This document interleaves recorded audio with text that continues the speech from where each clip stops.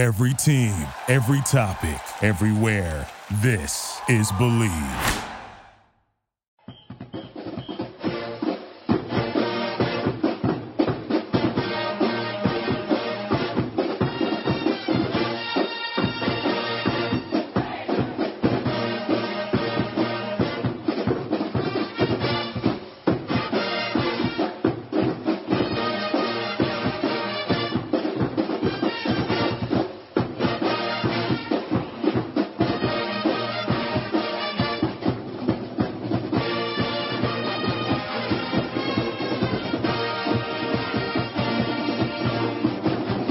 Hello and welcome to another edition of the Illegal Motion College Football Podcast.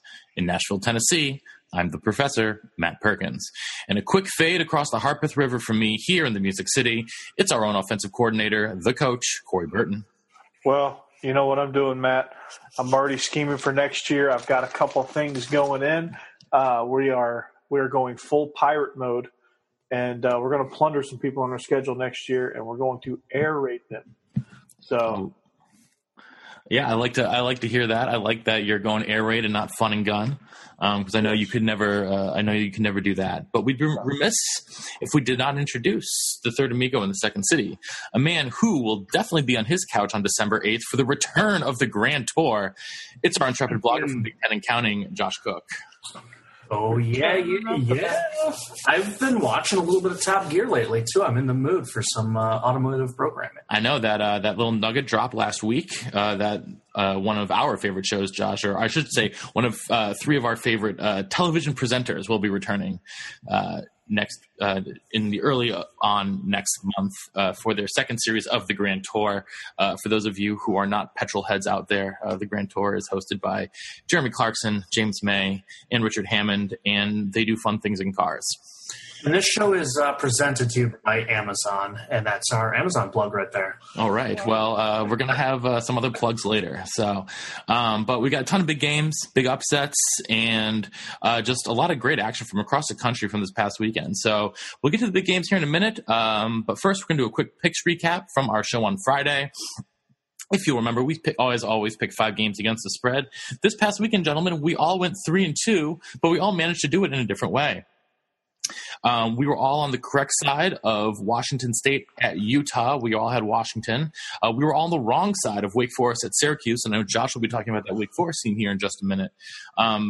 Josh and the coach were on the correct side of New Mexico at Texas A&M. I, for some reason, thought that New Mexico was going to keep it close. I don't know why.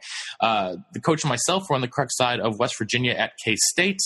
And Josh and me, Rock Chalk Jayhawk, baby. We knew 34 points is too much for Texas. So good work to you all. Brings our season stats to Coach still in the lead, as he has been since week 1, 30-24-1 against the spread. Josh, you are 25-29-1, and I am 24-30-1. So good job to you all, especially Coach. You're still out there, throwing up better than 55%, which keeps you in the money, Coach. So great work there. Anyhow, Josh, I will throw the first quick slant out to you, and you're going to talk about that Wake Forest team that we just saw in our picks. Yeah, that was a really, really fun game. They got to a second straight bowl game in style. In a absolute shootout, one of the biggest shootouts of the year. They went to the Carrier Dome, won 64-43 at Syracuse, 363 passing yards for Mr. John Wolford. He wasn't done. He also had 136 of their 371 rushing yards, so little Khalil Tate East in that game. Not to be outdone, Matt Colburn, 237 yards. But what was crazy about this game is just how different the two halves played out. So Wake got out to a nice start, and then Syracuse just came roaring back. And at one point, Syracuse pushed the lead to 38-21 towards the end of the first half. And then in the second half, Wake Forest just got going. They actually outscored Syracuse 40-5 in the second half. So this thing was crazy, and well done for Wake getting to a bowl game 2 years in a row. This is a team that had a fair amount of turnover from what I remember about our preview show, and we didn't have them finishing too high in the ACC, but the Deacs are getting it done, and that was a really fun one last Saturday. Yeah, definitely was. Obviously, I did not enjoy seeing the team of my youth lose what I thought was a very winnable game for them, at least going in. But, Wake Forest has absolutely blitzed them. I mean, I did not expect an offensive performance like that, especially since their top receiver, Dortch, went down a couple of weeks back. So, Coach, I know for your slant, you are going to take us up to Rocky Top, where we have said bye-bye to Butch.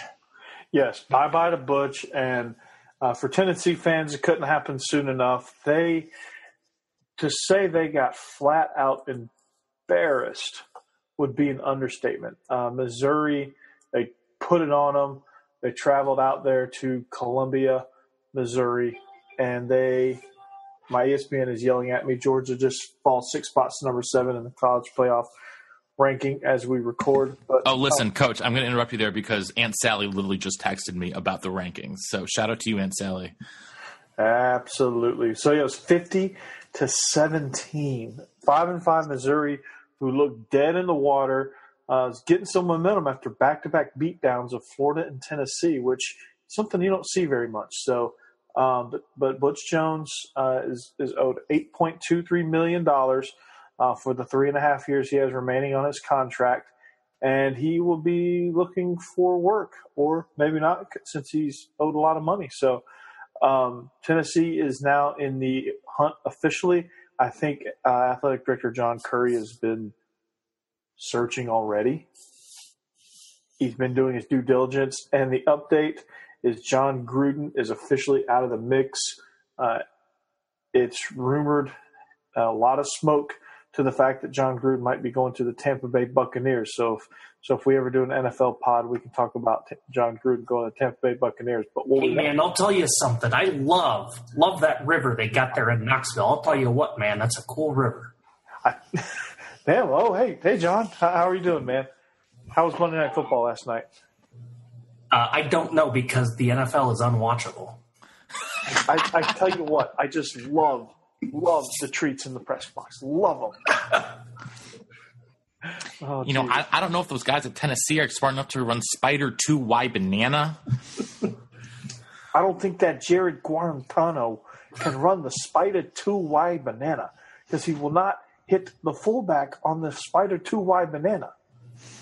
Yeah, I'll tell you what, man, that Manning family, pretty good. Pretty good family, yeah. Mm-hmm. And I'm doing the facial expressions like y'all can see me.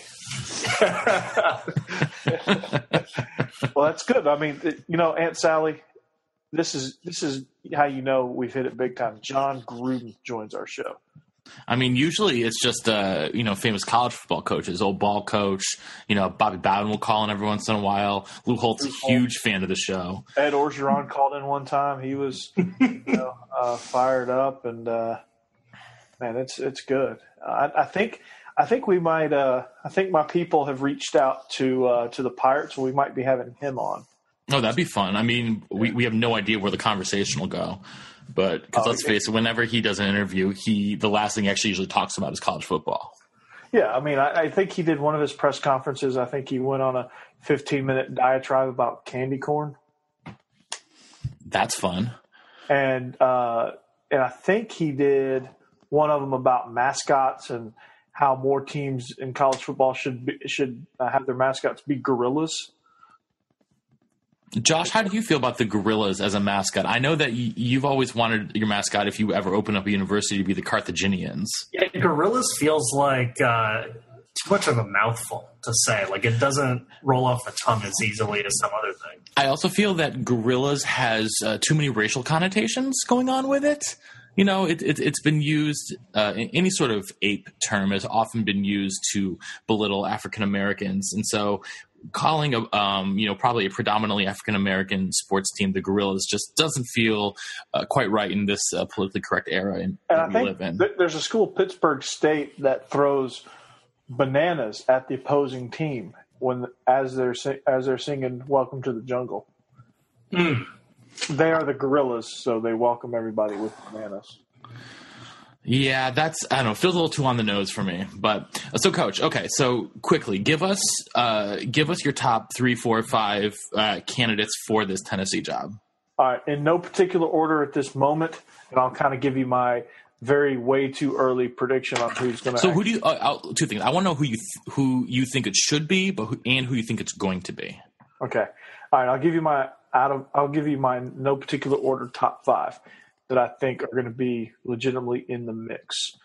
You're going to have Dan Mullen, Jay Norvell, Justin Fuente, Scott Frost, and Willie Taggart. Willie Taggart, interesting. Yeah, his name is. I think he's legitimately interested in it.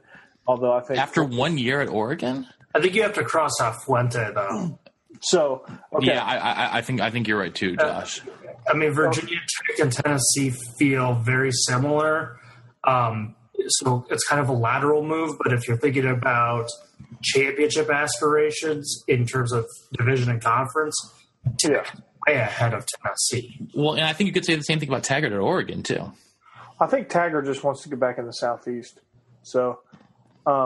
Here's how I see it shaking out. Scott Frost, I think, is going to go to Nebraska.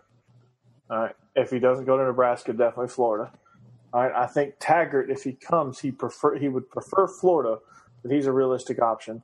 Dan Mullen really wants to go to Florida, but I think that's the most realistic option. Justin Fuente is not going anywhere, and who else did I say? Norvell. And Jay Norvell. So I think it's going to be between. Honestly, I think it's going to come down to Jay Norvell and Dan Mullen, and I think it's going to be Dan Mullen.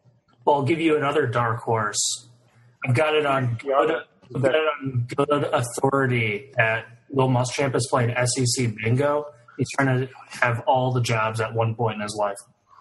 Ooh, that is a dark horse. No, a real dark horse is Greg Schiano. I've actually heard that name surface more than once. And then an extreme dark horse is the Mr. Row Your Boat.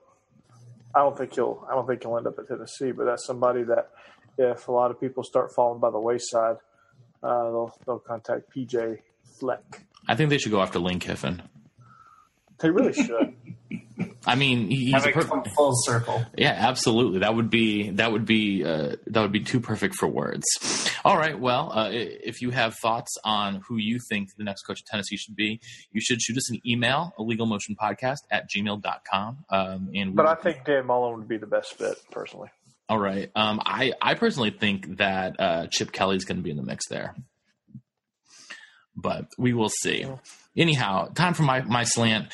And if you'll remember a few weeks back that we had just come off of a surprisingly huge game back in the Ivy League between Columbia and Dartmouth for the league lead at that point. And since I've been neglecting my contractual obligations to discuss the Ancient Eight over the past few weeks, I figured it was time for a check-in.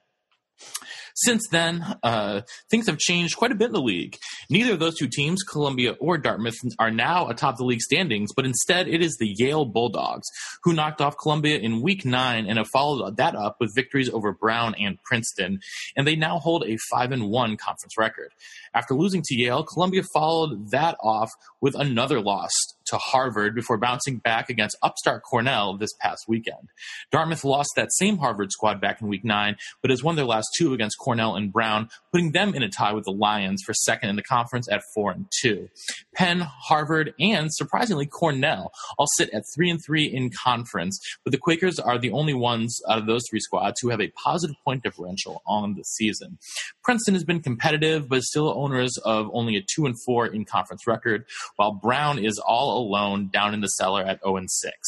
This coming weekend marks the final games for the Ancient Eight, and Yale, Columbia, and Dartmouth all still have a shot at claiming the league crown. Should Yale beat Harvard in the game, they will be the outright league champs, but should they fall to the Crimson, that would leave things a three-way tie atop the leagues with each of those schools, Yale, Columbia, and Dartmouth, all finishing out with 5-2 records in conference and 1-1 records against each other.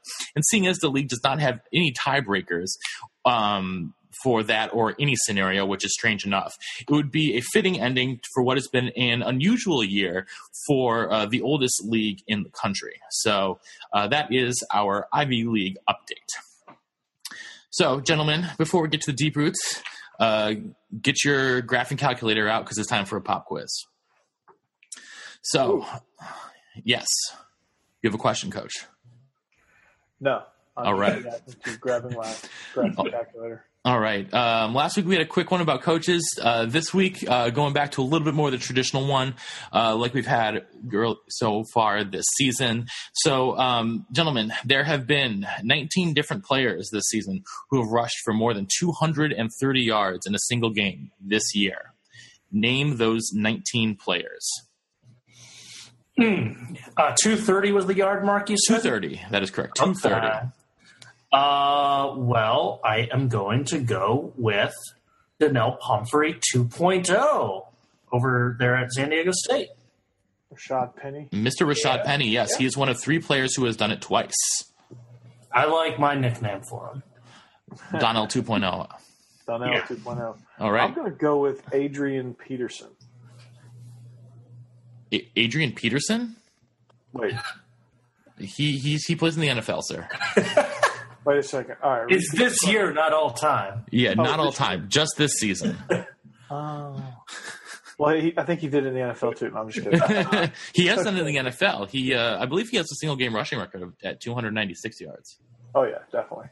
Okay, this season.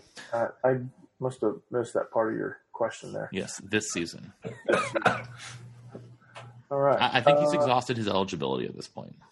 Oh, well, damn. I haven't exhausted mine yet. I'm going to say, you said Donnell Pumphrey, so I'm going to say Saquon Barkley. Saquon Barkley has not done it. Well, damn. Josh. He's leading the entire NCAA, so I would certainly hope Bryce Love's done it. Bryce Love is the second player who has done it twice, both on September 30th as well as on September 23rd. Back-to-back games, in fact.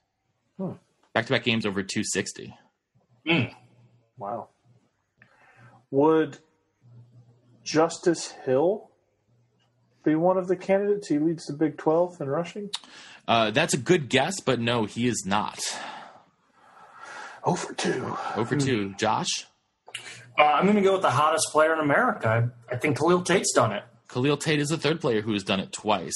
He holds the single-game record this season, 327 yards against Colorado back on October 7th, as well as on October 14th against UCLA.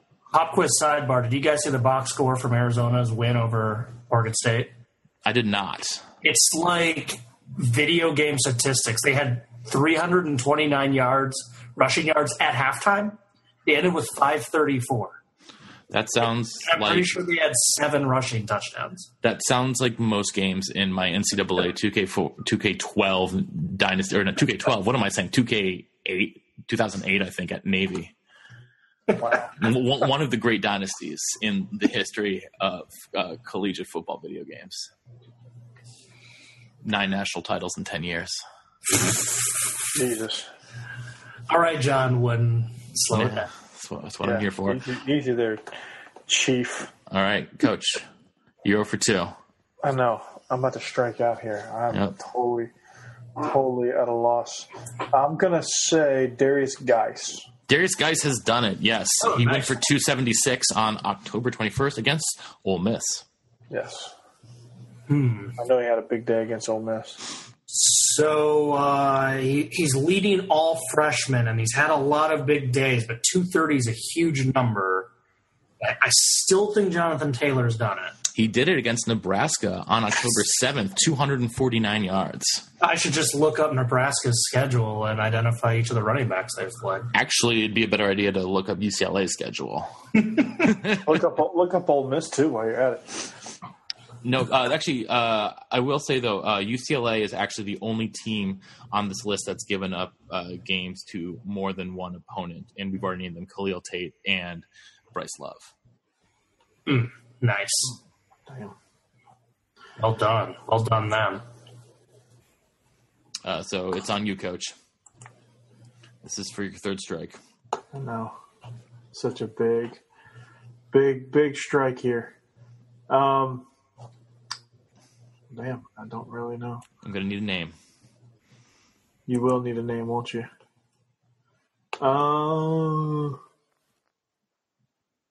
Is it going to be... I'm trying to think of conferences here. Is it going to be from... It's got to be somebody from the Mountain West. They don't play defense out there either, most of the teams. There are a couple more players from the Mountain West, yeah. Okay, it's got to be – okay, so Boise State has racked up a lot of points this year, so I'm going to go with Alexander Madison. That's correct. Alexander Madison against Colorado State on just this past weekend, 242 yards. All right. Nice. So they run for a whole lot of yards, and he doesn't pass for any, and Army's had a really soft schedule, including an FCS team. So I'm going to say Ahmad Bradshaw's done it. That's correct. Against Air Force 2 weeks ago, he ran for 265. Ooh. All right. That's a good hint there at the service academies. Yes. So I'm going to go based on that. I'm not going to go to Air Force. I will stay in the Mountain West though, because this is kind of one of my favorite conferences. I'm going to actually look at Nevada's schedule because they tend to give up a lot of points. So let's see.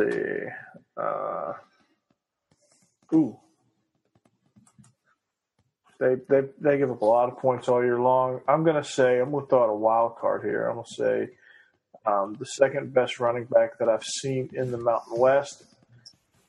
I'm going to say from BYU, Squally Canada. Sorry, that is incorrect. That is 3 strikes for you. He rushed for 213 against UNLV. I figured he would. There was another opponent who did it against Nevada from the Mountain West, but it's not that person. Josh, you got any more off the top of your head? You've already won. Well, your hint, I think, was directed toward Zach Avey at Navy, right? That's correct. He's one of 2 Navy players on this list. So unless I had a brain freeze, I don't think any one of us had said Josh Adams, right? No one said Josh Adams because he hasn't done it. Oh, okay. He was at like 228 as his high for the year. Okay. Boy. Let's see. Have we said Ronald Jones over at USC? Ronald Jones has not done it over at USC. He hasn't done it either. Oh, man. All my X's came here at the end. Yeah, you got all my X's. Oh. Live in Texas. That's why Coach and I hang our hat in Tennessee. So I'm going to wrap it up there. I had one wild card that I wanted to say. Do it. I'm going to throw some love to a really good running back, and I'm going to say Iowa State's David Montgomery. David Montgomery. Good guess. Hasn't done it. Okay. So the players you missed, Malcolm Perry from Navy did it against SMU, 282 yards. Khalil Herbert from Kansas, 291 yards against West Virginia back in the last week of September.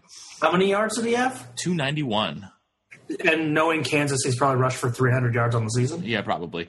Philip Lindsay at Colorado. Against Arizona, 281 yards. He's like their only offensive starter back from last year's team. Yep. A.J. Dillon, the fantastic true freshman at Boston College, went for 272 against Louisville about 3 weeks back. D'Angelo Brewer from Tulsa ran for 262 against UL Lafayette. Darren Hall at Pitt went for 254 against Duke. Taquan Marshall of Georgia Tech ran for 249 against Tennessee. Devin Singletary of Florida Atlantic ran for 244 against Western Kentucky. Jalen Moore of Appalachian State, 241 against New Mexico State. Diosemi Saint-Just of Hawaii, he's the other Mountain West running back we were looking for. He ran for 241 against Nevada. Matt Colburn, the second, just this past weekend, Josh, game you recap, 237 yards against Syracuse. Ooh, that's mildly embarrassing. He is the last one that you didn't name. So Josh takes the cake on that one. So anyhow, good job, gentlemen. We will be back for more trivia fun a little bit, well, not a little bit later today, but later on this week. So time for us to hit some deep roots, and we're going to start with the group of 5, and we're going out west, where Boise State headed down to Fort Collins, Colorado, and took out the Fighting Bobos 59-52 in overtime. This was a fun one. Brett Rippon, opened it up. He had 331 yards and 4 touchdowns. Like a guy that Coach just mentioned, Alexander Madison, the tailback from Boise State, he had 242 yards and 3 scores on the ground for Boise State in what ended up just being a wild, wild game. Josh, what were your takeaways from this one? Yeah, I mean, Colorado State had been in a funk. They lost their last 2 games before this one, and when they got off to that really hot start, they were up 21-3 after the first quarter. I was thinking, holy crap, here we go. Colorado State finding a way to pull off a big upset. And then Boise they've been so hot these last few weeks. And once they got their offense into gear, they got going. And their defense stepped up, played a lot better in that second half, holding the Rams to just 17 points in order to force overtime. And then, of course, holding the Rams to nada in the extra frame. Gutty victory on the road for this Bronco team. Yeah, I mean, where was the defense? Oh, that's right. Colorado State doesn't have a defense. So, pretty solid game. I was pretty wiped out. I didn't really watch this game much. I was watching the Miami game, the track meet of the beatdown from that we'll talk about later, wore me out. I was watching Alabama. That came down to the wire, so we'll talk about that later. But, again, just Boise State turning it on. They're getting hot at the right time, looking like the heavy favorites to win the Mountain West. So, good job on them. I know I gave them a hard time early on. Yeah, and none of this would have happened if it weren't for late score by Boise State. Then they recover their own onside kick and score again just 43 seconds later. That was pretty crazy. So, I mean, just recovering an onside kick in that situation, Colorado State was up 52-38 with 3 minutes to go in the game, and they were kicking off. And so you think, okay, 2 scores in 3 minutes, that's going to be pretty tough. But Brett Rippon, man, he's had an up and down season, but when he's up, he is up, and he has been, he's been really fantastic over these past few weeks. So good for them. And then once they tied the game, sent it into overtime, you pretty much knew they were going to win. They got the ball first in overtime, and moved the ball very easily. 4 plays into the score, and Colorado State ends up fumbling at the 6-yard line on 3rd and 2 in overtime to end the game. So tough way to lose if you're Colorado State, especially being up 14 with 3 minutes left. But good for Boise for gutting out a tough one. Elsewhere in the group of 5, though, Navy had a nice victory down in Dallas, when they beat SMU at the Cotton Bowl. The final score in this one, 43-40, back and forth contest with Navy able to hold out and win at the end. Of course, another game, and especially what was most impressive about this one for Navy was the fact that they were playing without Zach Abey. and they were still able to get the win off of SMU. Obviously, they got a huge performance by the aforementioned Malcolm Perry, sophomore running back from Clarksville, coach. He ran for 282 yards and 4 touchdowns, including a long of 92 yards. Josh, do you think this game said more about Navy or about SMU? I think Josh's computer froze. Oh no! Well, that's no good. Yeah. Well, Coach, I'll let you answer that same question. Does it reflect more on Navy or SMU? I think it reflects more on Navy. I think Navy they're starting to kind of find a groove. They're really starting to kind of click and do a lot of things right, and you're starting to see them. It kind of started. They struggled at the beginning of the year. They just couldn't find their rhythm. They couldn't get into they couldn't get into a groove. But I was watching a game where they were playing in front of a high school crowd against Temple, and they were just running up and down the field. It just goes to show you that once they get going, they're tough to stop. And they have a lot of resolve there. Ken Niumatalolo does a good job. So I don't think it speaks much to SMU. I think SMU did everything they could to win. I think Navy just did one more thing, and that one more thing was Malcolm Perry going 92 yards to the house. That's a backbreaker if you're SMU. But I mean, you can't fault SMU. They played about as good as you could play. They played more than well enough to win. They just didn't make enough plays at the end to pull out that victory. All right. Thanks, Coach. Josh, I'm going to ask you the exact same question there. Was this game more about Navy or was this more about SMU? Well, I agree with pretty much everything Coach said, but I'll make for a good podcast and talk about SMU. The Ponies, this was a game that they could have easily packed it in at halftime and not cared in that second half. They were down 34-11 at halftime. They roared back. They had a great second half. I know they're 6-4. I know they're just 3-3 in conference. A few weeks ago, we talked about how they had a little bit of a track to make the title game.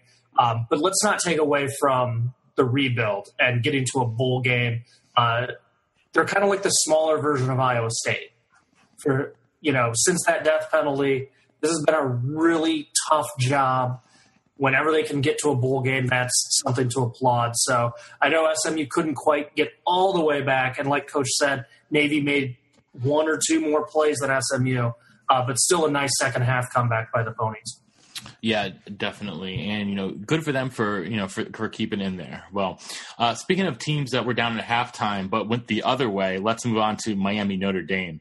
Miami was up 27-0 at halftime and kept the gas on, winning 41-8.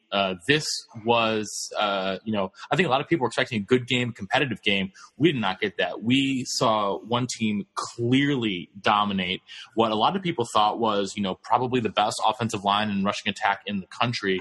So, Josh, what impressed you most with Miami here in this one? Well, I think Coach will probably agree when we unfortunately get to his team's game. But Notre Dame is just a one-dimensional team. And when we previewed this game, we mentioned Wimbush's continued lack of passing pomp. And we kind of just glossed over it because of that offensive line and because of Josh Adams. But we finally saw what happened when Notre Dame played a team the caliber of Miami. And we saw some of that against Georgia. But obviously that game was in South Bend, and Georgia had a freshman quarterback making his first start. So that's why it didn't spiral out of control.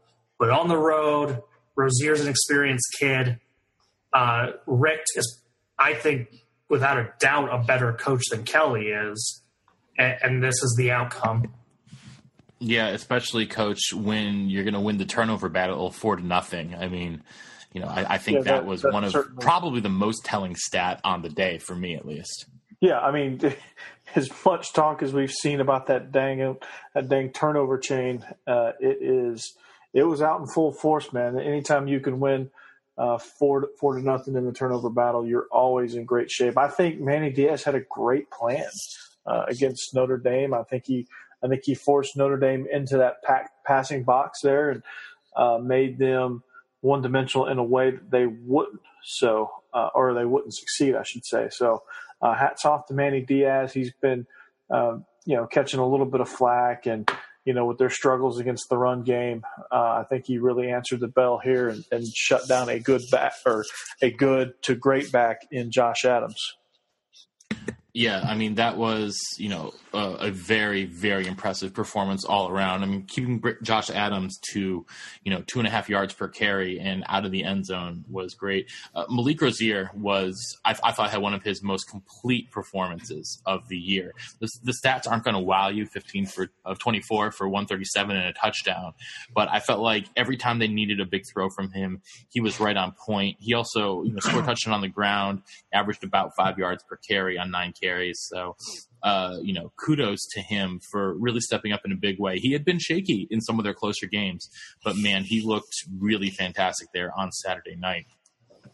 Elsewhere in the ACC, we had one other big, I would say kind of a big upset when Georgia Tech took down Virginia Tech up in Blacksburg.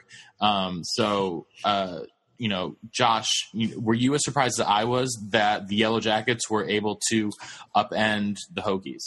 Well, with Georgia Tech kind of becoming the new Clemson and losing in kind of baffling ways, it was surprising that they held on. But Virginia Tech, once they got eliminated from that division race, not entirely sure where their heads were at. But also Josh Jackson, I think he's hit a freshman wall, and it's pretty obvious. His first 6 games of the season, he had high 50s completion percentage in his first 2 games, and it was at over 77% against East Carolina, and then over 65% the next 3 games. Since then, in his 4 games, 3 of the 4 have been in the low 50s, with the Duke game dipping below 50. Spiked a little bit against Miami, but not enough to really turn the table. And so his passing has gotten worse, and as a result, his adjusted QBR totally down now than it was in the first half of the season. And like I said, I think it's just a little bit of a freshman wall. Some freshmen battle through it and they play at a high level all season long.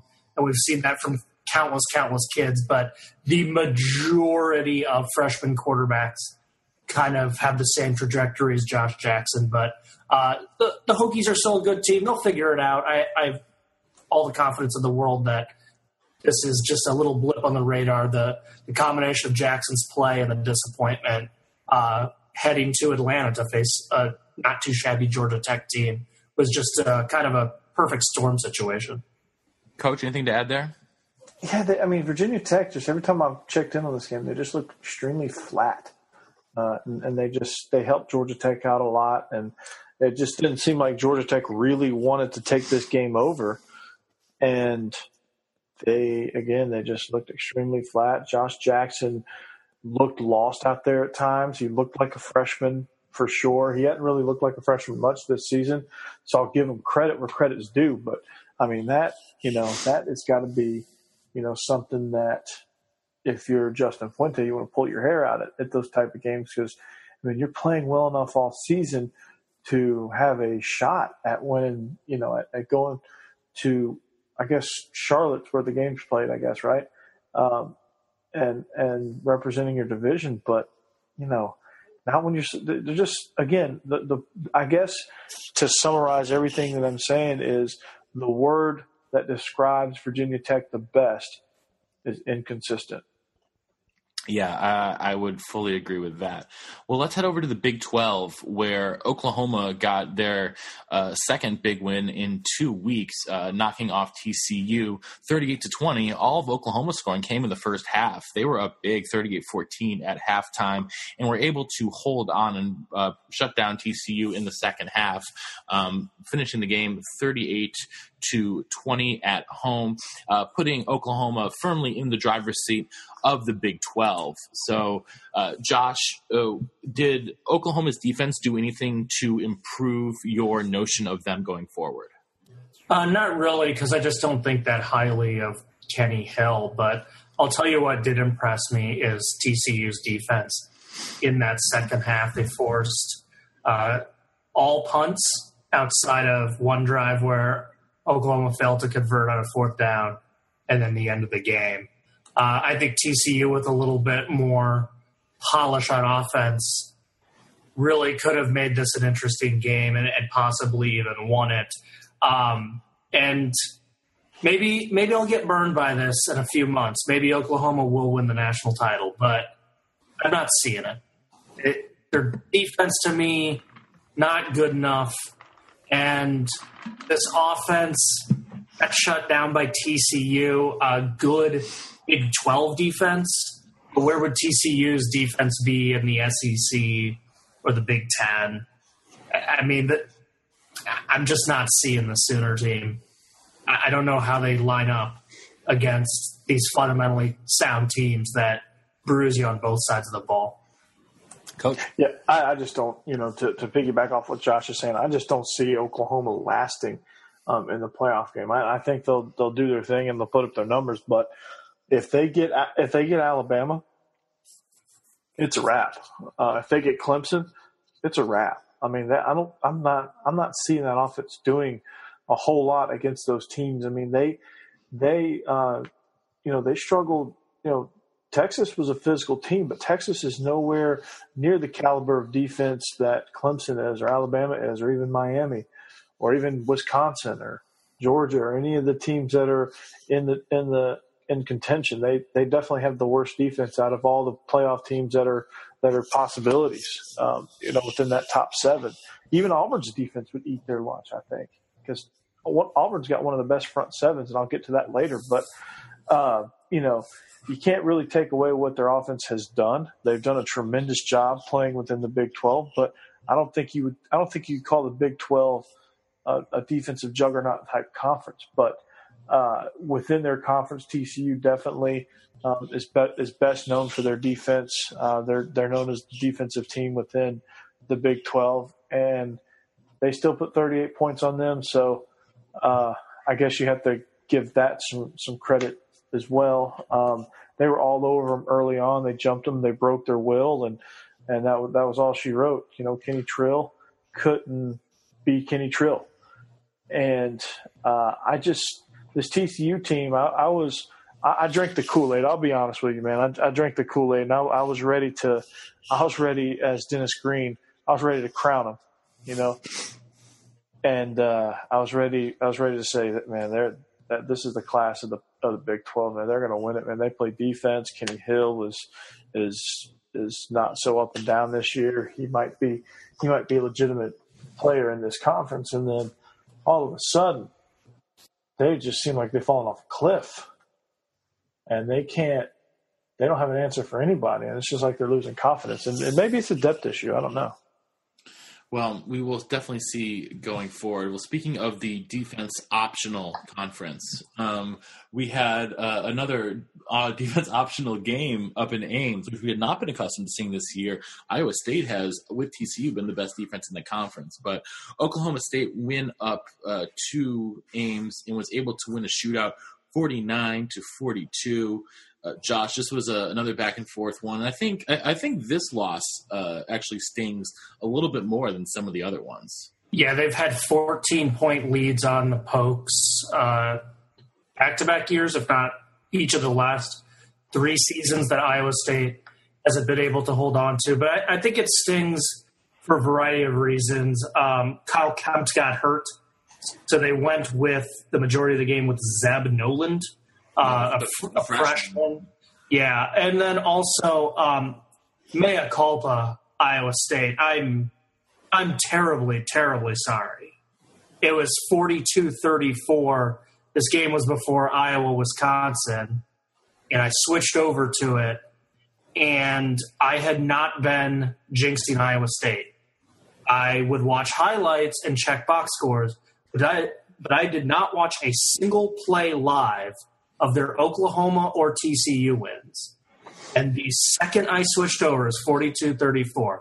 Second I switched over, I saw Oklahoma State's touchdown and 2-point conversion. And then I saw Iowa State go 3 and out.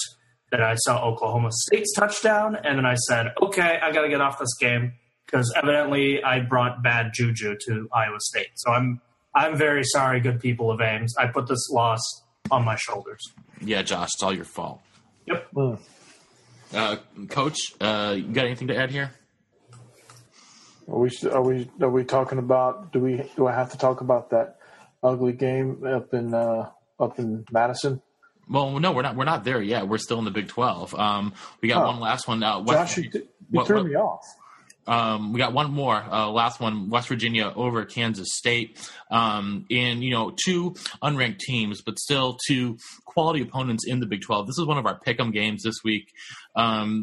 Josh, you picked Kansas State in this one.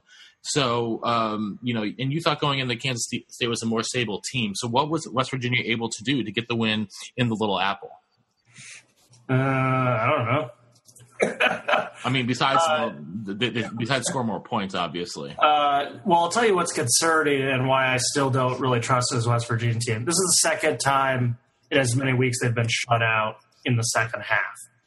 This is true, but at least this time they pretty much shut out Kansas State except for a late field goal in the second half. Yeah, I mean, that's just not a recipe for success. I just think it's the schedule for West Virginia, quite honestly. Kansas State, they're a banged-up team. They're playing with a backup quarterback. And at one of these days, I'm going to be right about West Virginia. They're going to get blown out. They've already lost 50-39 to Oklahoma State. So in about a couple weeks, November 25th at the Sooners, you're going to see this Dana Holgorsen team. You're going to get flat-out embarrassed because they are paper tiger to they're paper champ. Still some Mr. T quotes from Rocky. They're just not that good.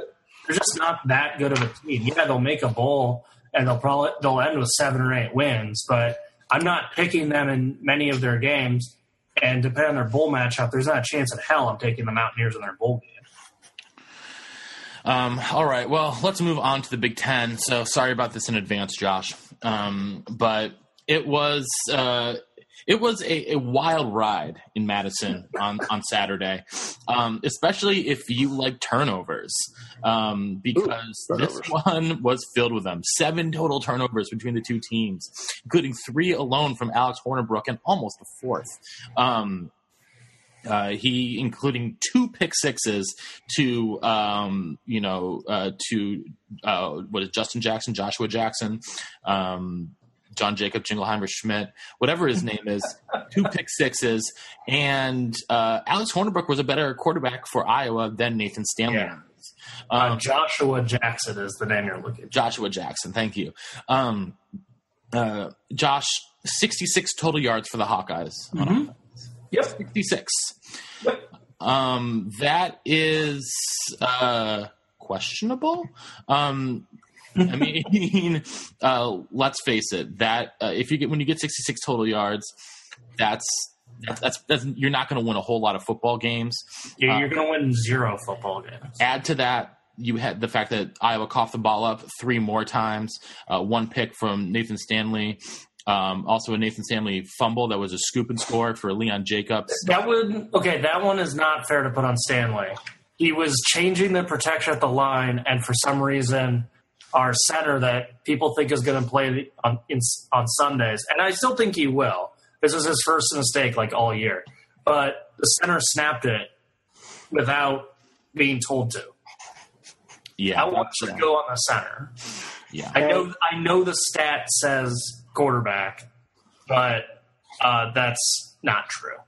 So the center hit the quarterback in the nuts with the ball. That was kind of funny. Yeah, Matt, I was watching this game alongside you. I was feeling about like Josh because of the other game that I was watching that matched this. But yeah, for those of you who aren't aware, Coach and I watched the Wisconsin, Iowa, and Georgia Auburn games with side-by-side TVs in his living room. It was quite a bro fest. Huck even got in on it. Yeah, Huck got in on the action. He was watching Sunny Bunnies when he wasn't watching football. And if you don't know what Sunny Bunnies are, hashtag toddler life. It's these little fur balls. It's a little 3-minute short with these little fur balls that like do crazy stuff. But anyway, I digress. It seemed like every time I looked over, it was just like a head in the hands type moment for Iowa. Wisconsin tried so hard to keep them in the ball game with 2 pick sixes. All right, they had what was the guy's name that had like quadruple the total yards on his 2 interception returns? Joshua Jackson. Yeah, he had 95 yards on his 2 interception returns. Iowa as an entire offense had 66. Yeah, he had more interception return yardage than Iowa's offense produced. It was the most pitiful thing I've ever seen. Sorry, Josh. Maybe I should have wore the smokeout uniforms again, or whatever y'all called those. You should just wear those year round. But it was one of those that it's just Wisconsin just broke them. Like you ever seen a team just get broken? Iowa got just flat broken physically, mentally, emotionally, socially, academically. Sure, they failed a couple of tests this week as a result of that game. I don't know. Yeah, I mean, some of the other telling stats from this game: Iowa 5 first downs, 0 for 13 on third down. They did not convert a single third down the entire game. Here is Iowa's drives from the game: 3 plays punt, 5 plays. 3 plays for 4 yards, punt. 5 plays for 13 yards, punt. 3 plays for 8 yards, punt. 3 plays for negative 11 yards, punt. 3 plays for 3 yards, punt. 3 plays for negative 7 yards, punt. 3 plays, 0 yards, end of half. 3 plays for negative 6 yards, punt. 5 plays for 1 yard, scoop and score for a touchdown for the Badgers. 3 plays, 8 yards, punt. 6 plays, 33 yards, best drive of the game, interception. 3 plays, negative 10 yards, fumble. 3 plays, 9 yards, punt. 4 plays, 11 yards, end of game. I have not seen a more dominating defensive performance from not just from the Badgers, but from almost any football team in as long as I can remember. Jimmy Leonard dialed up some good stuff for this game.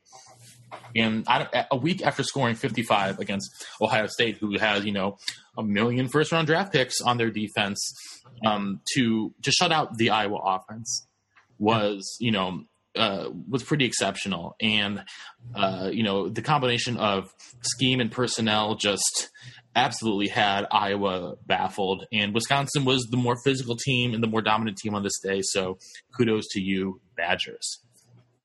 Yeah. Well, so I'll give the explanation on why that was the case. So there are several. First, what Wisconsin does well is they're the only 3-4 team in the Big Ten. And they don't just dabble in the 3-4. They didn't just introduce it this year like Nebraska. They are the 3-4 defense. This was the first defense Iowa has faced that runs the 3-4, that runs it this well with this caliber of athlete. So Iowa was going to be in a schematic bind, trying to figure out how to attack this and solve this riddle from the get-go. You mentioned Jimmy Leonard dialing up a lot of great stuff. That goes without saying. Also, schedule-wise, I think this was something not enough people had talked about, but Iowa's road games up to this point at Iowa State, plenty of Hawkeye fans there. And then at Michigan State, that stadium is much, much smaller than Camp Randall, just doesn't get as loud, and it's not like Kinnick where the fans are right on the field. Spartan Stadium is a nice stadium. It's a fun stadium, but it's not like this crazy difficult environment. And then they were at Northwestern, which is about 60-40 in favor of the road team every time Northwestern plays. So this was their first road trip in an absolute hell environment. So that also didn't bode well. I thought my dad said it perfectly. Stanley returning home, first game in the state of Wisconsin since high school. He looked super tight. So those things did not help. And then last but not least, this talk after the Ohio State game that Brian Ferentz is a genius. And I heard people say that. I heard Kirk Herbstreit say that. He's not a genius. He is a freaking moron. Now, this is his first year as an offensive coordinator. He can learn to be a good offensive coordinator. But as of now, he's a moron. And the reason why is we totally dominated Ohio State using the tight ends. Gentlemen, guess how many targets the tight ends had in the first half? I'm going to go with 2. You would be too many. 0. They weren't thrown to at all. We did nothing to get them open. Which is especially stupid because Wisconsin's starting strong safety, who might be the best player on their defense, was not playing in this game. Yeah, that was absolutely stupid. Also, play calling. Hey, right by our end zone, let's almost give up a safety by running a stretch play against a defense faster and more athletic than us. Terrible play call. And finally, I don't remember Iowa doing a single rollout all season. And there's a couple reasons for that. One, any one that we called was not memorable because it either didn't work or yielded a very small amount of yardage. Or B, we just haven't been calling rollouts. I don't remember a single rollout all season of note. And what did we do against Wisconsin? A faster and more athletic defense? We called a boatload of these slow-ass developing rollouts, and the announcers said it perfectly, and announcers say this all the time. You roll out, you slice the field in half. You do the defense a favor by rolling out. And Brian Ferentz, you coached under Bill Belichick. I don't remember Drew... what's his face? Why am I blanking out his name? That's how angry I am. The best. Tom Brady. That's why the Drew tripped me up. That's how mad I am. I'm getting hot and bothered. But the coach you supposedly learned everything from, how many rollouts has Tom Brady run in his career, in his 35-year NFL career? Maybe 1? If we do an analysis on Tom Brady, I'd like to see how many actual downfield routes he throws, because I don't think it's that many. Well, not since he lost Randy Moss. Yeah. No. I don't think it was even to Randy Moss. I think it was just the occasional shot play to Randy Moss, but I think a lot of Randy's routes were 10-yard digs or in routes that he would catch and go. But I really don't think they run a ton of downfield stuff. Wisconsin's defense is a nightmare to go up against playing with a full deck. And our offense decided to play with a 45-card deck and then tied one hand behind their back. We double handicapped ourselves. Well, just to put a bow on this game, I want to give a special kudos to Kendrick Pryor, who missed the first 6 games of the season, or I think 7 games of the season, because during fall camp, he fell off his moped and basically broke his entire face. Scored his first 2 career collegiate touchdowns in this game, 1 rushing, 1 receiving, a great end around for a 25-yard scamper. For his first touchdown, and the second one, nice 12-yard reception. So Kendrick, kudos to you, freshman, who I think the Badgers are expecting big things out of, especially now that Quintez Cephas, leading receiver on the Badgers, is lost for the season. Anyway, elsewhere in Actually, Matt, can I tie a double bow on that game? We can double knot this one. So Wisconsin is quote-unquote not sexy and quote-unquote doesn't have a passing attack to contend. But here's what they do. They have an absolutely amazing defense. They have the best defense in the Big Ten. But the other thing they do that is going to be tough if they make the playoffs, it's going to be tough even against a team like Alabama, and that is their offensive scheme is just weird. they use their offensive linemen in a way that other colleges don't. And you mentioned that end around, Matt. The block that sprung that was the center snapped the ball and then pulled. That's not collegiate stuff. They're running like NFL pulling schemes with these uber athletic offensive linemen. So, yeah, it's not flea flickers. It's not exciting bells and whistles. But it is a pain in the neck to try and defend. And that's why Wisconsin, if they make the playoffs, is still going to be a tough team, even though they're not our ideal Oklahoma throwing for 5,000 yards a game. You don't need that if you play defense and you have Jonathan Taylor. I was joking with Matt every time they showed Ron Dane highlights or they showed Jonathan Taylor rumbling. I said, Matt, here's some highlights of Wisconsin throwing the deep ball, and it was just a toss sweeping to Jonathan Taylor. So if they don't need to, why? Why? Why would you? And Wisconsin is pretty much the only team I know in the country that utilizes their fullbacks. They have two fullbacks who both get a ton of snaps. In their last game, not this game, but the previous week, their backup fullback scored 3 touchdowns. You don't see that every week. So, Josh, you're right in the schemes and the way that they utilize their personnel. They have 3 tight ends and 2 fullbacks who they use a ton, and it creates the mismatches that they want to see on offense. So anyhow, elsewhere in the conference, Ohio State followed up their lackluster performance at Kinnick with a good old-fashioned beatdown of Sparty back in the horseshoe, 48-3. Josh, this game was basically over before it started. Yeah. Urban Meyer doesn't lose 2 games in a row. No, he really doesn't. And I feel so stupid for picking Michigan State to cover in our Pick'em League. I should have known better. And then the other score that really stuck out to me from the Big Ten this weekend, PJ Fleck rode his boat to 54 points against Nebraska defense. And Nebraska only scored 21 in this one. Obviously, the writing's on the wall from Mike Riley. But I remember last year when Wisconsin defensive coordinator the Wisconsin defensive coordinator left for Cal to become the head coach out there, and Justin Wilcox. And a lot of Badgers were like, "Oh, we got to get Bob Diaco. He's he's the guy that we really want leading our defense." And guys were really upset when they promoted Jim Leonard from within. Well, Bob Diaco's defense at Nebraska this year, not so hot. So sometimes you got to be thankful for what you get. And well, I would remind you that Bob Diaco is trying to implement a 3-4 at a school that has never recruited for 3-4. So some stubbornness on Bob Diaco's part, but Wisconsin would have been a really, really good marriage.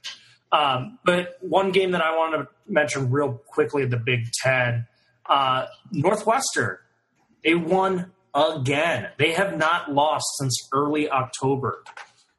5 straight wins. They're nationally ranked, and they're getting some stellar play from Clayton Thorson during this run.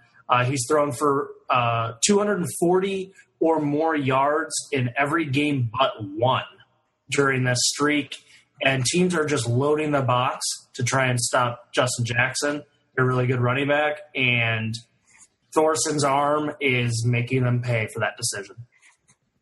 Yeah, definitely. Kudos to them. They're now 7-3, and will definitely be moving up in the rankings again this week. They host Minnesota. That'll be a fun game. That will definitely be a fun one. And a cherry on top for Badger fans. If assuming that Northwestern can beat Minnesota this week, the Badgers during the final week of the season are playing at Minnesota. And not only could that cap off a perfect regular season for the Badgers, but it also could prevent Minnesota from going to a bowl game. That would just be doubly sweet. I'm going to be a contrarian. I think I'd rather have Minnesota win, get their 6th win, so then they're not playing for as much. This is true. I can understand that. But, I really think Paul Chryst, if he's smart, you got to do the NFL thing. You've already clinched the division. I would just rest all the starters. Oh, good Lord. Anyhow, Let's head over to the Pac-12, where the most surprising score came Friday night on the farm. Josh, in our preview, you didn't really give them a chance, but Stanford, man, they upset Washington 30-20. 3 touchdowns from Bryce Love, and some adequate quarterback play from KJ Costello. So yeah, I think that was the difference maker. KJ Costello going over 200 yards. He hadn't shown it all year, and finally I get bit by Stanford getting a competent game from a quarterback. Mm-hmm. You got any other thoughts here on that game? On Stanford? On Stanford, I think. Or on Washington, either one. Or on Washington. I was more disappointed in Washington. I couldn't decide what I wanted to make of this game and what I wanted to make of the score of this game. Bryce Love is going to do his thing. I guess what I was more concerned with was the fact that Washington was trying to be a playoff team. They were trying to get in the mix, and they were trying to say, oh, we're going to be the Big 12 champions again. We're going to be right back in the playoff mix. We're going to leave off where we're going to start back up where we left off against Alabama. We're going to make some improvements. And one of the worst quarterbacks in your conference throws for over 200 yards against you, and all that kind of goes out the window. And then Bryce Love does his thing, and you can't have both. It's kind of like how teams in the NBA used to treat the Lakers. Let Kobe go off for his 50, 60 points and shut everybody else down. That's kind of how you have to play Stanford. And if you don't, you're going to be in trouble, and you're going to be in for a long night. And that's what Washington did. And Stanford was able to put up 30 points and really just kind of look like the Stanford that we thought they were going to be. And, Jake Browning, again, just another tough go for him. But I guess to wrap up what I'm saying is I'm more impressed with Stanford and just kind of what they did. Again, they were another team that I like to talk about, that I like to watch, because they're a team that struggled early on, much like Navy. And they finally got Bryce Love healthy. They finally got him back into the mix. And when you have a great running game, it helps your quarterback, and Costello was a beneficiary of Bryce Love. And that's, they say, I don't always believe that. But in this scenario, I think a great running game is definitely a good helping tool for a struggling quarterback. Definitely. Well, I'll tell you what play Washington needs to start running. So this is what they need to do. They need to put Mr. Pettis about 15 to 20 yards behind the quarterback. And they snap to Jake Browning, and then Jake Browning flips it over his head so it's spinning like a punt. And then Pettis just catches it and runs like it's a punt return. That's the play they need to start running. I mean, at least Stanford didn't kick to him this game. Anyhow, elsewhere in the conference, UCLA won a back-and-forth game in the Rose Bowl against Arizona State, 44-37, with Josh Rosen sort of rounding back into form. He had 381 yards and a touchdown. You had USC. Both of those teams are inexplicably trying to lose out. Yeah, somehow.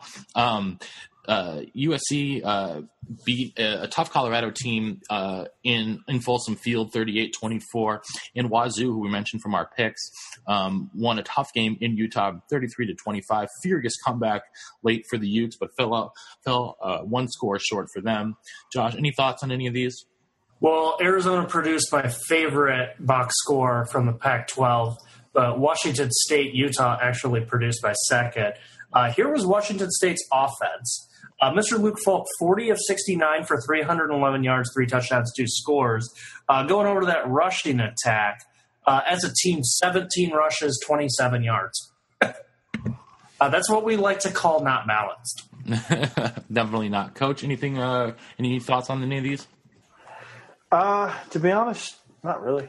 All right. Well, then, Coach, we're going to cede the floor to you. I was with you on Saturday, and while I was elated by the defensive performance of my Badgers, your Georgia Dogs, who I thought probably had the best defense in the country coming into this week, their defensive performance against Auburn left something to be desired. And so I have never seen you so irate in my life. But, I'm going to let you have the floor here and let you wax poetically about your dogs. Well, first of all, I apologize if not my best behavior. It doesn't bother me. You've never hung out with me when the Badgers lose, so. But anyway, yes, it was probably easily one of the worst defensive performances, really just one of the worst all-around performances. I think even the Waterboy has some blame in this one. But, really what it comes down to is the offense not being able to run the ball. Okay, I know we've been talking about defense. But the offense not being able to get any push whatsoever on Auburn's defensive line, that certainly hurts. The defensive line not being able to get any pressure in the run game.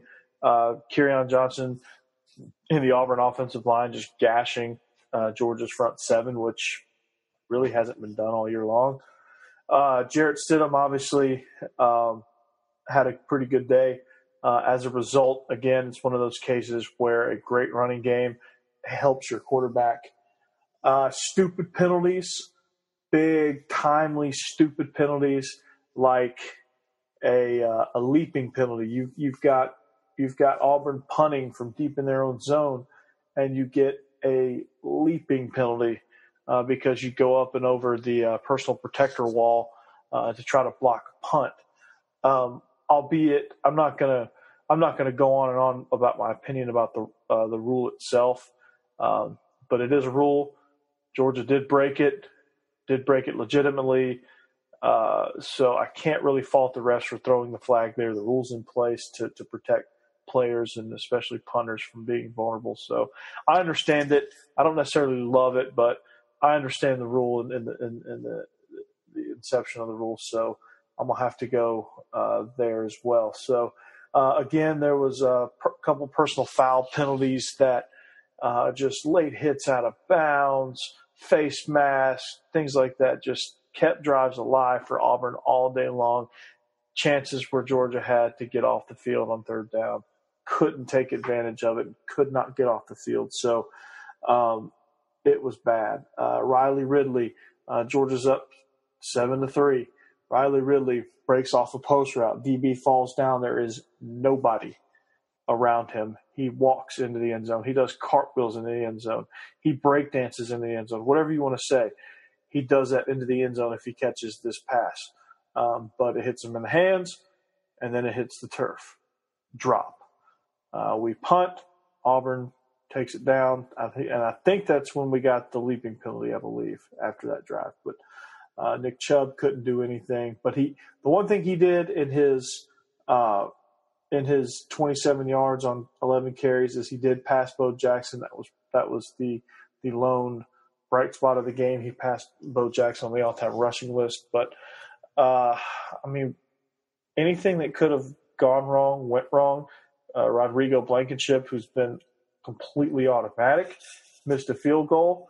Don't get me started on the play call that led to the field goal attempt at the end of the half. They have 22 seconds and the ball at the plus 30 with a chance to run a couple of plays, run a few plays. And I think – and I made this joke to Matt. Matt, you can back me up on this. I made the joke that I was questioning whether Brian Ferentz stepped into the Georgia press box for a series. And, I mean, it was the weakest. Did he call some rollouts? No, he called probably – we haven't run on Auburn all day long. We haven't gotten more than 2 yards of carry all game long. And they're so scared to sit back and throw the ball that they call a run play and run it down all the way to 2 seconds. So they get one play off in 22 seconds and call timeout and kick a field goal. It was the most. And didn't they miss the field goal? And then missed the field goal. Yeah, and that was so freaking absurd. Like it was the weakest. It was. I mean, it was from the Andy Reid School of Clock Management. Yeah, I mean, it was. They were coaching scared. I mean, there's no other way to put it. They were scared to throw the ball because they didn't want to get knocked out of playoff. They didn't want to get knocked out of playoff contention. They didn't want to get knocked out of field goal range. And, I mean, you have a quarterback that can make the throws, and on a few plays you've actually had decent time, especially on early downs. You've had decent amount of time to get the ball out. I mean, throw something out there quick, get some yards, and rock and roll. But they were scared. And Darius Slayton, again, probably one of the worst defensive plays out of our free safety. I think they're going to charge him $32 for face value for a ticket and row in, because on the Darius Slayton long touchdown pass, you see J.R. Reed just standing there. And I'm pretty sure in most coverages, a free safety plays deep center, deep middle of the field in most coverages, unless it's cover zero. And if you're back there all alone, it's not cover zero. And why he was just standing there watching the ball go over his head and into Darius Slayton's arms is beyond me. Malcolm Parrish got burnt on that one, but he should have had safety help on that. If I'm not mistaken, I don't know what the coverage was, but not many coverages that I know of have the free safety down in the box. So that was baffling to me as well. And at one point, I looked over to you, Matt, and said, "Yep, we just quit." Yeah, so, and you said, one of the things you said to me was that, you couldn't remember a Georgia team just quitting like that in a long time. Yeah, it wasn't the last time a Georgia team did that like that was the Florida game in 2015, where the subsequent result was Mark Richt found out privately that he was not going to be returning. They obviously didn't announce it publicly, but that's when the wheels started moving to get Kirby Smart. So since then, and I've only seen Georgia do this like 2 other times, and both of them were against Tim Tebow. Subsequently, all 3 of them were against Florida. I've never seen a team just absolutely quit like that. And it's not like they quit on Kirby or whatever. They just flat out, it just like Auburn broke them. It just broke their will. And it was pretty pitiful to see. I don't know if I left anything out, but I guess the story of the game was missed opportunities, stupid penalties, and getting whipped up front. All right, Josh. And a muffed punt. Oh, yeah, the muff punt. I blocked that from my memory. It's like I just said, you know what, I'm going to forget this game, and I put it behind me. But, yeah, the muff punt. The muff punt. He gave it to him inside the red zone, and that was bad. That was real bad. All right, Josh, you got anything to add here? Yeah, I think if this had happened against any other team other than Georgia, I think Coach would be as excited as I am about Auburn's maturation on that line and Stidham getting better and better in these marquee games. So way back to start the year against Clemson, the Tigers from Clemson won that game 14-6, but they were aided by 11 sacks. Are you kidding me? 11 sacks, 14 tackles for loss, and 4 quarterback hurries. As a result, Stidham, rough day, under 80 yards passing, no TDs, no picks. That was a long day. Against LSU, the Bayou Bengals got 3 sacks, 7 tackles for loss, and 3 more quarterback hurries. Not as good as Clemson, but still pretty aggravating day. And Stidham, another long one, 9 of 26 for 165 yards, a touchdown, but no interception. Finally, this team really broke through. They only allowed 2 sacks to Georgia's feared front, 8 tackles for loss, 6 QB hurries. So the sacks were down, but those hurries are still way up there. And Stidham responded well, 16 of 23, 214, and 3 touchdowns.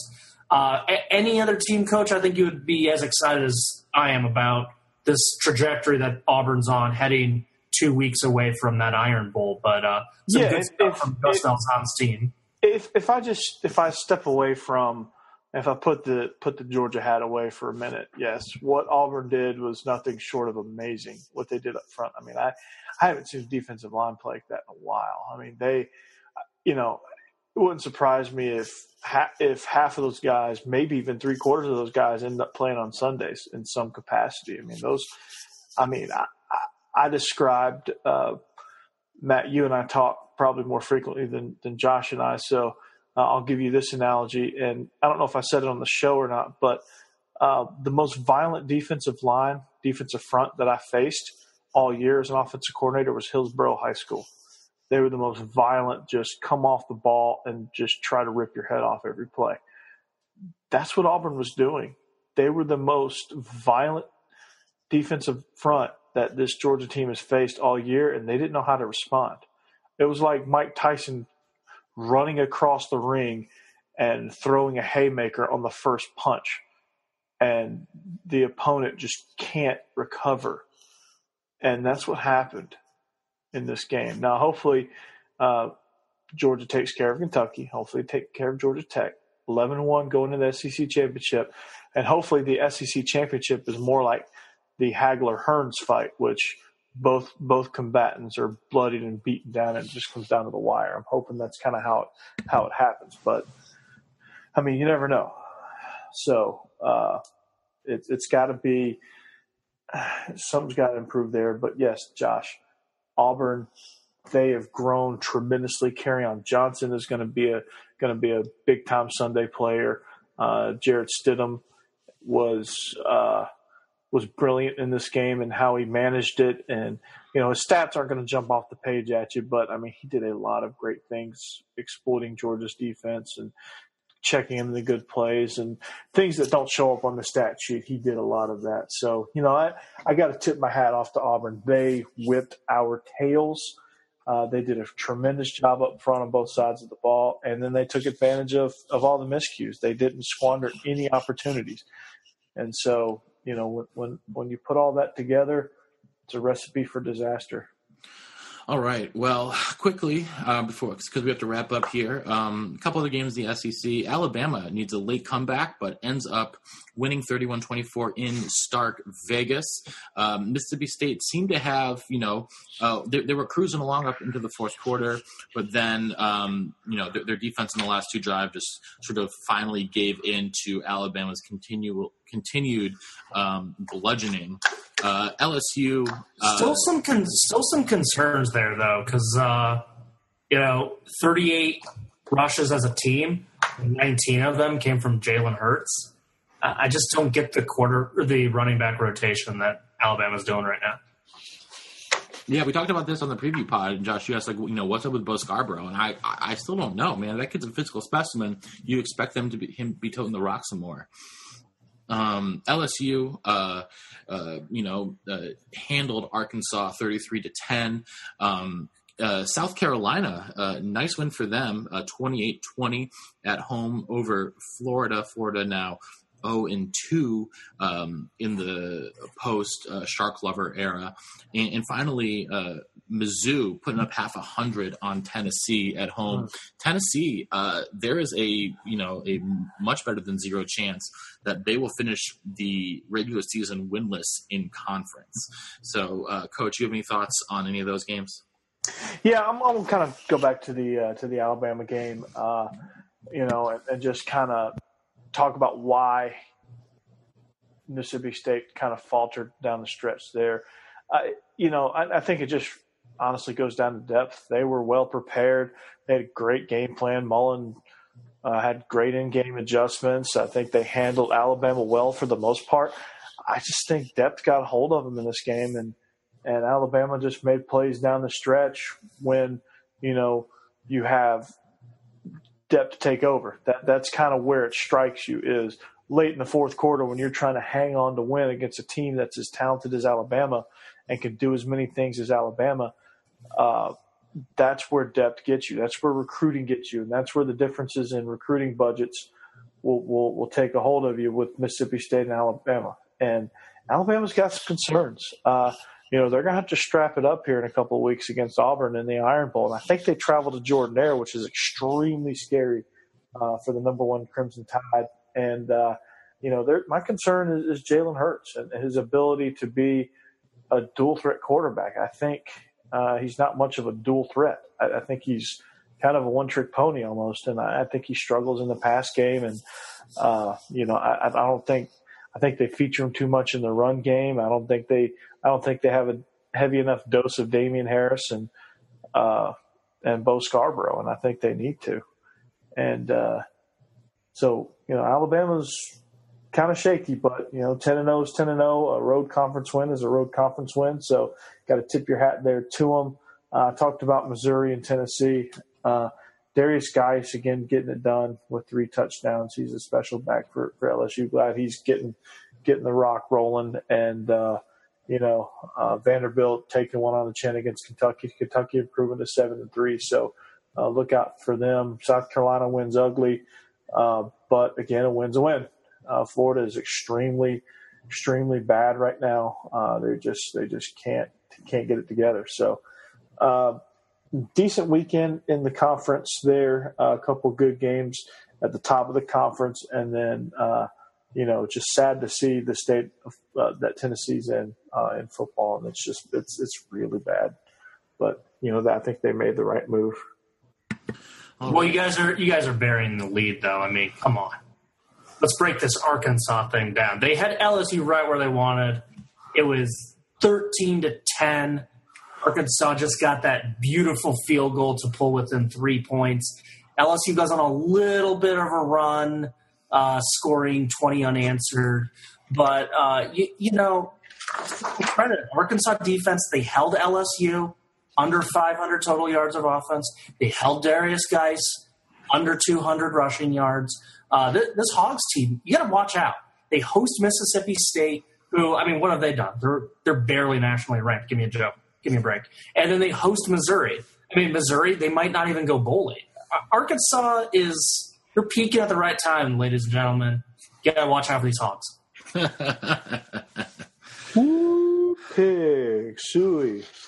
All right. Well, on that note, are there any final thoughts for you on the week, Josh? Yeah, big shout out to Florida, not Atlantic, International. They also joined, they didn't this week because they lost to Old Dominion, but we mentioned it previous week. But they're having a nice season also. Before losing to Old Dominion, they had won 3 straight to get bowl eligible. Florida Atlantic's the great story for Conference USA, but what Butch Davis is doing just down the road, also pretty impressive with the Golden Panthers. Definitely, Coach. Final thoughts? I think you stole my thunder there, but the coaching searches are going to get interesting. Don't think we're done by any stretch in the SEC. I think you're going to be looking at Arkansas. You're going to be looking at Ole Miss. You're going to be looking at Tennessee, Florida, and you're going to be looking at Texas A&M and Mississippi State, because Dan Mullen is going to leave to go either to Florida or Tennessee. He's going to be going somewhere. And maybe Missouri, but they're kind of getting a little bit hot right now. So Odom might be able to save his job after the last couple of weeks. So it's going to be an interesting race there in the Southeastern Conference as far as coaching goes. Guys, just across the wire real quick, one of those funky MAC games that was played here on a Tuesday night. Ohio fell at Akron 37-34. Bobcats 8-3 in conference, but that was a big tie-breaking game late in the season. Both Akron and Ohio 5-2 in the division, but obviously Akron had the tiebreaker. So a MAC title game going to be an interesting one. Definitely. And last shout out, Georgia State getting bowl eligible, beating Texas State on the road 33-30. They're now 5-1 in the Fun Belt. And things are getting fun in the Fun Belt as they have been all year. Georgia State tied with Troy and Appalachian State, all at 5-1 in conference. So, and with Arkansas State just right behind them at 4-1. So last couple of weeks going to be an interesting race to see who is going to take home the Sun Belt title. So we'll definitely be keeping an eye on that, as well as the rest of the country for college football. So on behalf of our own offensive coordinator, the coach, Corey Burton, and our intrepid blogger from Big Ten and Counting up there in the Second City, Josh Cook, this is the professor saying so long and see you next time on the Illegal Motion College Football Podcast. Oh, yeah. Thanks for listening to the Illegal Motion College Football Podcast. To get in touch with the show, email us at illegalmotionpodcast@gmail.com or follow us on Twitter at illegal_motion. Thank you for listening to Believe. You can show support to your host by subscribing to the show and giving us a 5-star rating on your preferred platform. Check us out at Believe.com and search for BLEAV on YouTube.